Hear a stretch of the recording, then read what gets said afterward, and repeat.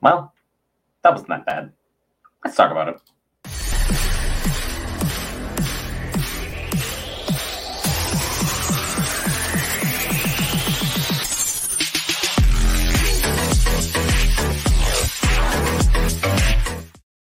Hey guys, Brent here for Geek Variants for another episode breakdown. This time it'll be Titans Season 4, Episode 3, Jinx. And if you guys aren't already subscribed to the channel, be sure to do so. Bottom right corner and in the link description below. We have a 150 subscriber giveaway right around the corner.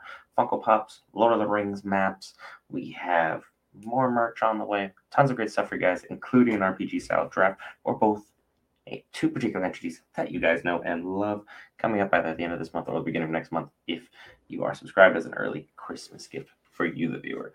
But this episode was not honestly that bad. I know I said it earlier, but the pacing on this episode was significantly better. A lot of the stuff was actually fleshed out.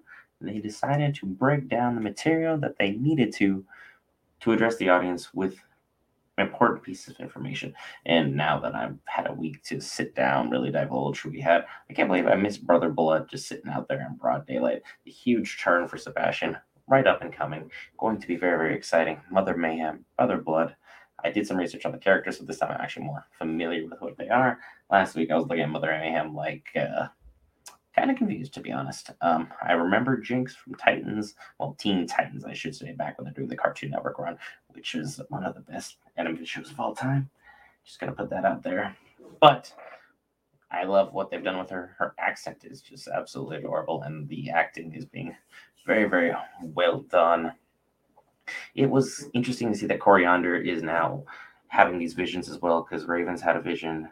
We've had a vision for Beast Boy, and now we have a vision for Starfire. So we have a lot of different things going on. I'm interested to see what will happen if Dick has any visions of anything going on, because I'm assuming anyone with the Batman family having any type of vision is not going to be good. It's not going to be for the best at all.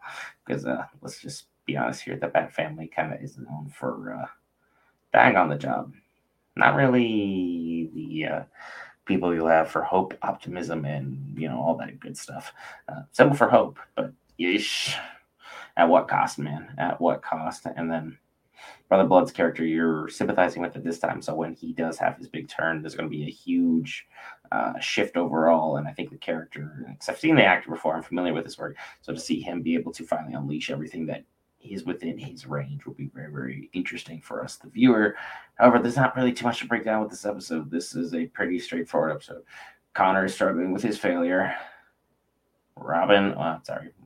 Tim Drake is struggling with his character. Hey, he doesn't know anything, can't do much, isn't very helpful, and is just more or less just the eager cheerleader on the side. Raven doesn't have her powers. Beast Boy is having a traumatic vision in the middle of nowhere. Starfire is now OP as hell. And Dick Grayson is holding the team together by the skin of his teeth. And now he has an ex-girlfriend and a current girlfriend on the same team, which I'm sure is every guy's daydream, because who wants to have two magic ladies fighting over them, all right? One's British, one's from space. It's great. Can't imagine it ending poorly, or your face getting blown off because you don't have any magical powers to defend yourself. But hey, that's been my breakdown. A lot of hopefully exciting stuff to break down for the next coming episodes for the show. I have hope for big things. Season 3 was kind of let down as it went on, and I know once we hit episode 6, they're going to go through a little bit of a break. So we're basically halfway done with our first half of this season. So episode 6 will be hopefully a banger. Stay tuned for more from us. Be sure to hit the subscribe button, make it a little easier, ring that notification bell.